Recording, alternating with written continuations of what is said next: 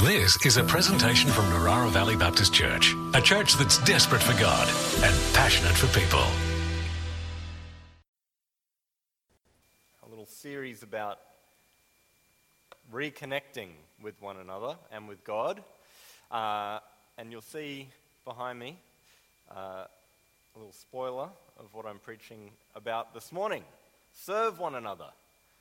I wonder how you react when you're instructed like that, or out of nowhere, sitting there minding your own business, suddenly serve one another. Maybe you have a reaction like a small child. I don't want to, you say. It's a little bit, sometimes our inner child just kind of jumps out at us. We wouldn't ever verbally say it, or at least not in that whiny voice. But somewhere deep inside, you just kind of go, do I have to? Is it my responsibility? Can't someone else do it? And I actually think that I want to sit with that feeling this morning and explore it, because I think it's the feeling that the disciples had in the upper room in John chapter 13, which I'm going to read for us now. This is John chapter 13, and I'm reading from verse 1, if you want to read along. It was just before the Passover festival. Jesus knew that the hour had come for him to leave this world and go to the Father.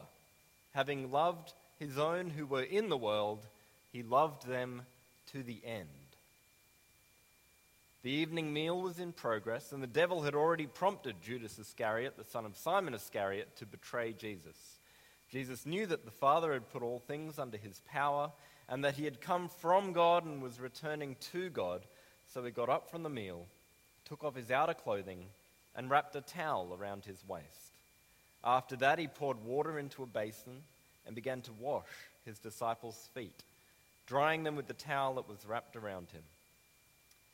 He came to Simon Peter, who said to him, "Lord, are you going to wash my feet?" Jesus replied, "You do not realize now what I am doing, but later you will understand." "No," said Peter, "you shall never wash my feet." Jesus answered, "Unless I wash you, you have no part with me." "Then, Lord," Simon Peter replied, "not just my feet, but my hands and my head as well." Jesus answered, "Those who have had a bath need only to wash their feet. Their whole body is clean. And you are clean, though not every one of you." For he knew who was going to betray him, and that is why he said, "Not everyone was clean." When he had finished washing their feet, he put on his clothes and returned to his place. "Do you understand what I have done for you?" he asked them. "You call me teacher and Lord, and rightly so, for that is what I am. Now that I, your Lord and teacher, have washed your feet, you also should wash one another's feet. I have set you an example, that you should do as I have done for you.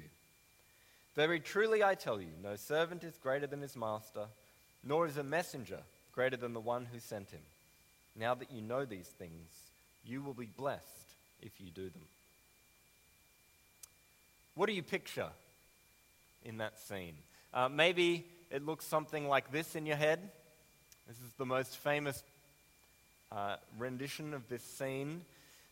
This is Da Vinci's The Last Supper. Is that kind of what you picture?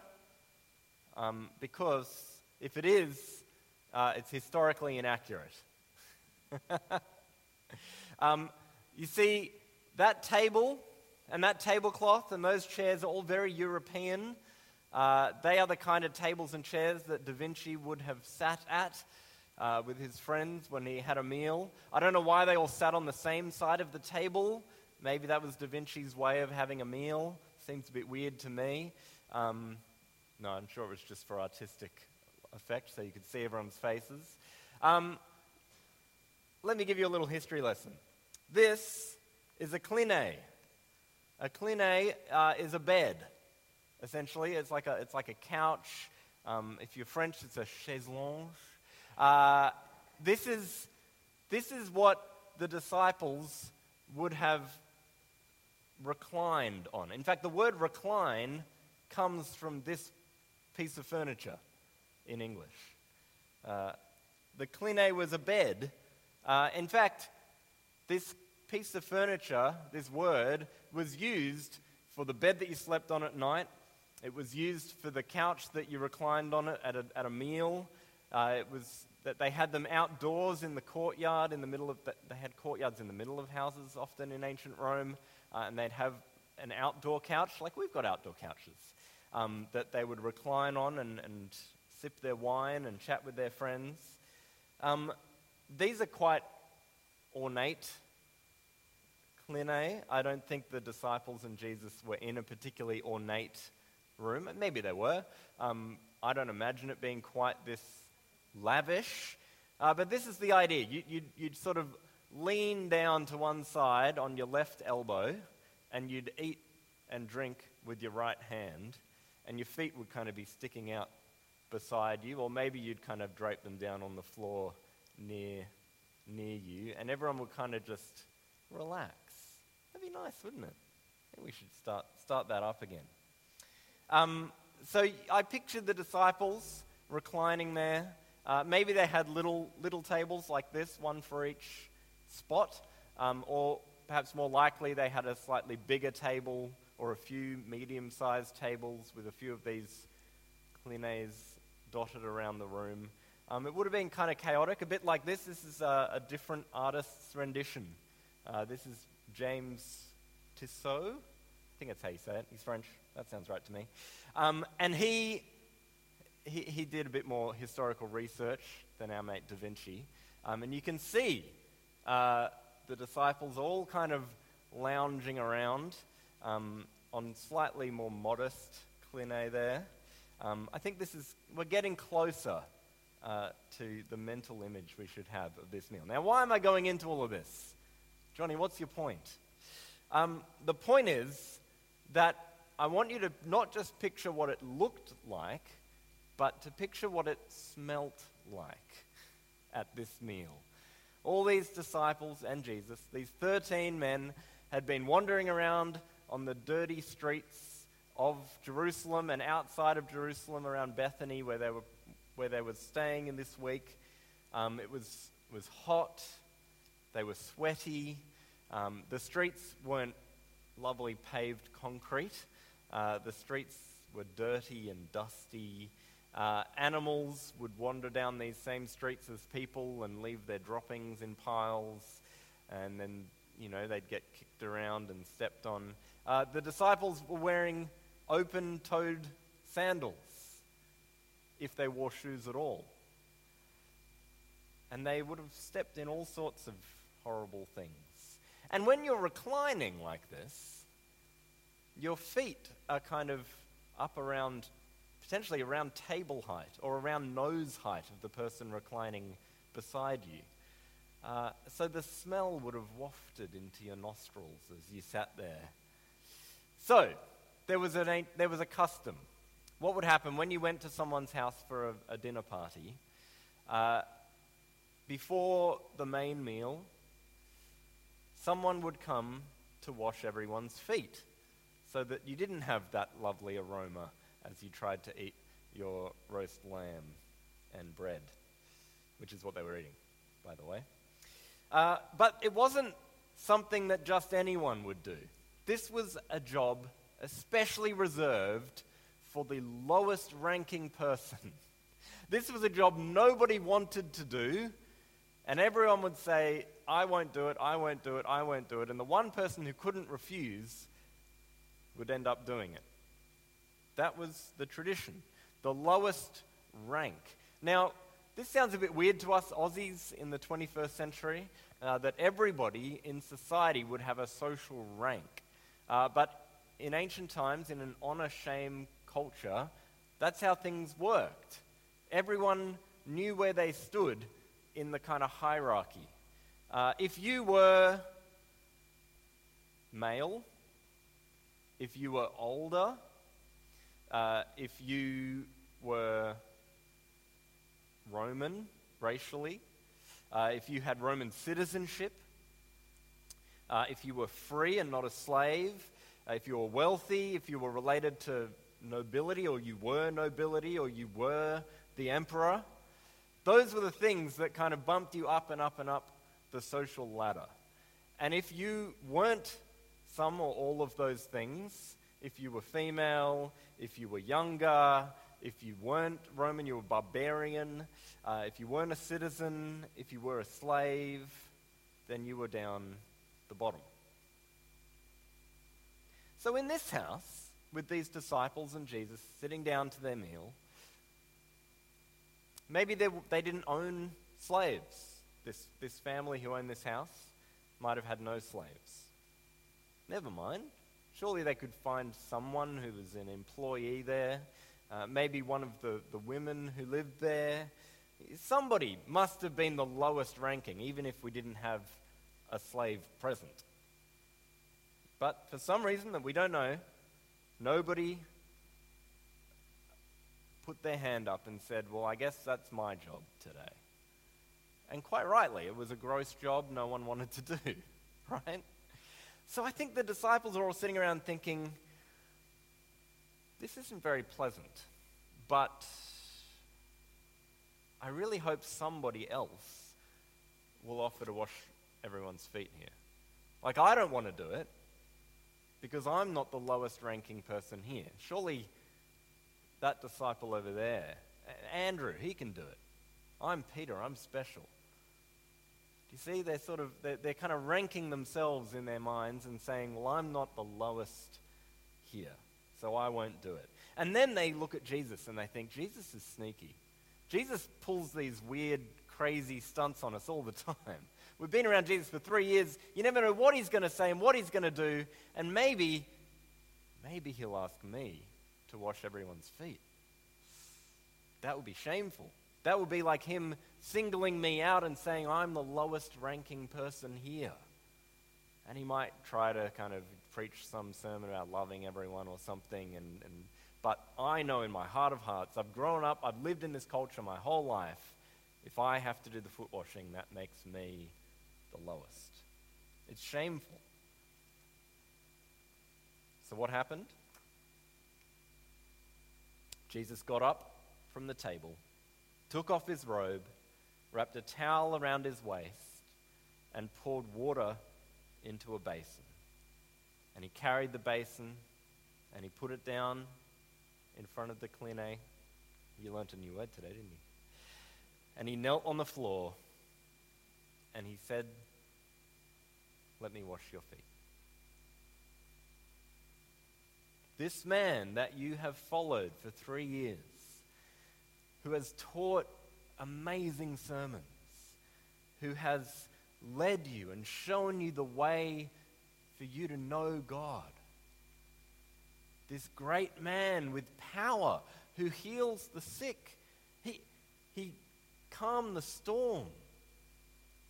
Just days before, he raised Lazarus from the grave.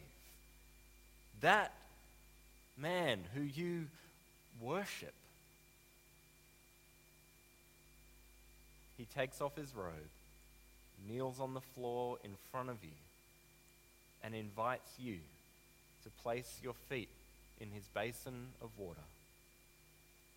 You feel his rough hands on the skin of your gross feet, scrubbing away all the muck and all the dirt. And then he takes your feet out of the basin, and he takes the towel from his waist, and he places your feet in his lap, and he dries them. It's so strange. It's so intimate. It's so awkward, right? Surely that was why Peter reacted the way he did. When Jesus came to Peter, Peter said to him, Lord, are you going to wash my feet? And Jesus replied, you don't understand now what I'm doing, but someday you will. No, Peter protested, you will never wash my feet. Never, ever. He cannot bear it. It's too much for him. He's so ingrained in this honor-shame culture. He's so respectful of Jesus that he can't bear to have Jesus wash his feet. He loves Jesus too much to let Jesus do it. And Jesus says, you don't understand, but someday you will. What do you think that means? What do you think Jesus is thinking of as he washes these disciples' feet? Something significant, clearly. I think he's thinking about his death. At the end of this meal, they go out to the Garden of Olives, and some soldiers and Judas show up, and Jesus gets arrested and taken off and tried in the middle of the night, and the day after, he gets nailed to a cross and dies. And I think he knows, and I think he's thinking about that as he washes these feet. The early Christians wrote a song about this idea, and it's been recorded for us by Paul in his letter to the Philippians. He quotes it here and says, Jesus, though he was God, he did not think of equality with God as something to cling to. Instead, he gave up his divine privileges and took the humble position of a slave and was born as a human being. And when he appeared in human form, he humbled himself in obedience to God and died a criminal's death on a cross. They would sing that in their church services. Jesus, who was God, became human. And Jesus, the man, took on the role of a slave, made himself the lowest of the low. Jesus, the slave, died a criminal's death on a cross. And I think John, in writing John chapter 13, is kind of doing the same thing here. There's a kind of movement to these verses. Jesus knew that the Father had given him authority over everything and that he had come from God and would return to God. So, what does this God-man do? He got up from the table, took off his robe, wrapped a towel around his waist, poured water into a basin, and began to wash the disciples' feet. There's a direction to that, isn't there? That follows the Philippians 2 descent. What do we do with that? How do you respond to that? This is unbelievable, that the God of the universe would come down and down and down and down. This story should shape us. This story should shape our whole worldview. We, as Jesus followers, should be people who see the world an upside-down way, who honor those that the world shames, and who see through the facade of those that the world esteems. Our ideas about status, about hierarchy, about trying to climb a ladder to get people to like you and respect you, to get more influence, to get more power. That's the way the world works. But it's not the way of Jesus. He taught his disciples exactly this. He said, you know that the rulers of this world lord it over their people and officials flaunt their authority over those under them. But among you, it'll be different. Whoever wants to be a leader among you must be your servant. Whoever wants to be first among you must be the slave of everyone else. For even the Son of Man, that is Jesus himself, came not to be served, but to serve others and give his life as a ransom for many.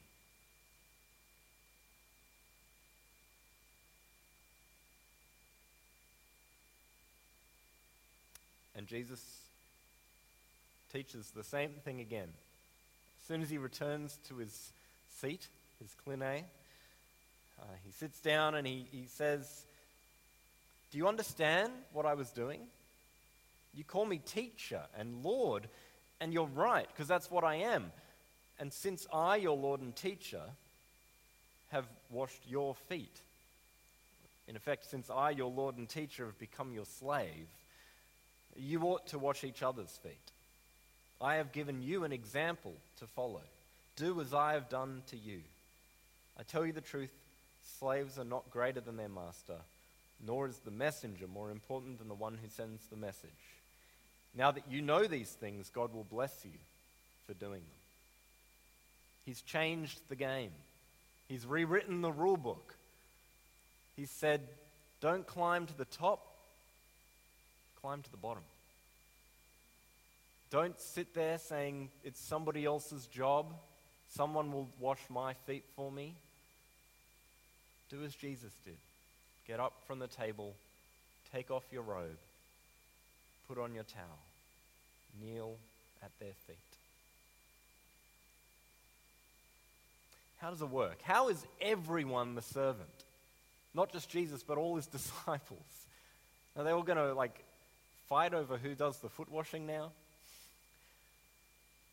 They were fighting over who wouldn't do it, and now they're going to fight over who does it. Is everyone a slave? What does this do? I think what he's saying is to strive, not for greatness, but to strive for servanthood. Us Aussies, maybe we get this more than the disciples could. Because we live in a world, with a worldview in Australia at least, where people value humility. We have this, you heard of the phrase, the tall poppy syndrome? Yeah, we don't like people being at the top in the hierarchy. We want everyone to be level, we want everyone to be equal. We value that just in our Australian culture, let alone in the church. We value people who are humble, people who serve. We call our ministers in government ministers. That means servants. It comes from this idea. Most Australians don't even know this, but Jesus invented that. Jesus changed the game, rewrote the rule book, and we're living in the legacy of that. And a lot of people don't even realize it's a Jesus thing. The leaders are the servants. And yet, that doesn't let us off the hook. That doesn't make it easy. Because we still struggle to choose to serve without grumbling. We still struggle to serve with joy.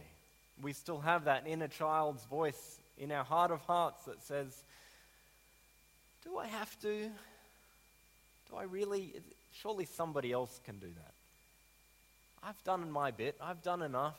It's someone else's turn now. Or we do it because we think we should, but we hate every second of it. But I imagine Jesus with that basin of water, with a twinkle in his eye, watching his disciples squirm awkwardly and kind of having a little chuckle to himself, especially with Peter's reaction. I mean, he's known Peter now for a few years. I mean, he knows Peter in a kind of supernatural sense too, I think. But this is classic Peter to react like that. And I think that would have been funny. I think Jesus would have had a chuckle, a little knowing smile to say, you don't understand what I'm doing, but someday you will. You don't get it right now, but you will. There's a joy in it. How do we capture that? I want that. That's going to make it a lot easier to serve, isn't it? I think we get it from our freedom, which is kind of a paradox, isn't it? I've just been saying we need to be slaves, we need to be slaves, we need to take on the nature of a slave, we need to become the servant, and now I'm saying the way to do that with joy is to have freedom. A free person isn't a slave. They're opposites. But there's this paradox where because Jesus has so loved me, because Jesus has gone and died on the cross, because Jesus has done that descent upon descent upon descent and taken my place, because I am so secure and assured by his love for me, I don't have to worry about what people think of me. I don't have to worry about being honored and respected and valued by people. I don't need to grasp for power and influence and status anymore. I can just enjoy serving. And I can enjoy copying Jesus, who I love so much and want to be like him so much. And when I get to do that, that's a joy. That's wonderful. I want to encourage you right here, right now, as we talk about being servants, that there are a multitude of ways that we can serve one another here at NBBC. Think of the joy that you could have setting out these chairs, getting us ready for our worship together. Think of the joy you could have standing out in the car park in all kinds of weather, helping people park their cars and get in and out safely and not get run over. Think of the joy you could have getting here really early before anyone else gets here and unlocking the doors and turning on the lights. Think of it. Emptying bins, cleaning toilets, repairing broken things. Does that sound joyful? If it does, put it on your card. Maybe you'd have a great joy at phoning or visiting people who are feeling sick or lonely or in hospital, people in need. You could do some pastoral care and get alongside people. That'd be a joy. Maybe you could stand in the forecourt and welcome people when they arrive at church on a Sunday. Maybe you could help new people to meet people and to integrate and to get to know our community, to connect with us. Maybe you'd love the thankless task of sitting up on the AV desk, and when there's a weird buzzing noise, everyone turns and glares at you. What a joy. Am I right? Maybe you'd love to be at kids' church, to hang out with the kids and miss out on the sermon on a Sunday, have to catch up later on the podcast. Maybe you'd love to serve during the week. Maybe you'd love to help out with fitness with Laura. Maybe you'd love to help out with playgroup. Maybe you'd love to host a connect group. I'm looking for new connect group hosts. We'd love to have more connect groups. Maybe that could be you. You could clean your house every week and get everything all neat and tidy. What a joy. Maybe you could cook meals for people who are struggling and need someone to take that load off them for a while. Maybe you could serve outside NBBC, just in your own, what do you guys talk about going into your field, don't you? You could serve in your field. You could serve at home with your family. You could serve at school. You could serve at work. You could serve your neighbors. You could serve complete strangers. You don't have to. It's not your job. If you don't do it, hopefully someone else will. But you've been set free. And you can take on the nature of a servant. You are free from selfishness, freed from greed, free from that grasping for power or status or influence, free from the need to look down on others, free to be the one others look down on and not worry. You've been made whole. You've been made new by Jesus. You can serve one another. And I encourage you to do so. I want to finish with one more verse from the Bible.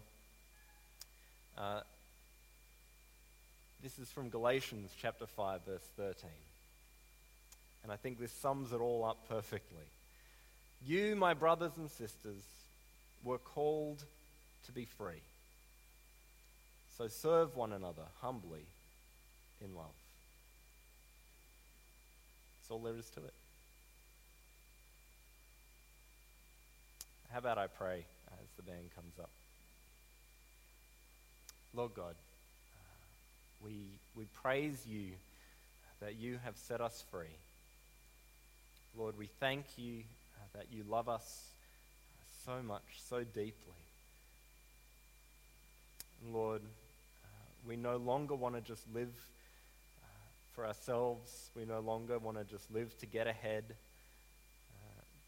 Lord, we want to live for you, and we want to live like you. We want to love each other and serve each other and be a community of servants where everyone is helping everyone else and everyone is receiving that service from someone. Lord, I pray that you would shape each of us as individuals, but more than that, Lord, I pray that you would shape this church, that we as your people would be a community of servant-hearted people, people who love to serve one another and people who serve beyond these walls, beyond this property, who serve our neighbors, who serve strangers in the street. Lord, I pray that you would give us the freedom that we need to joyfully serve. In Jesus' name, amen.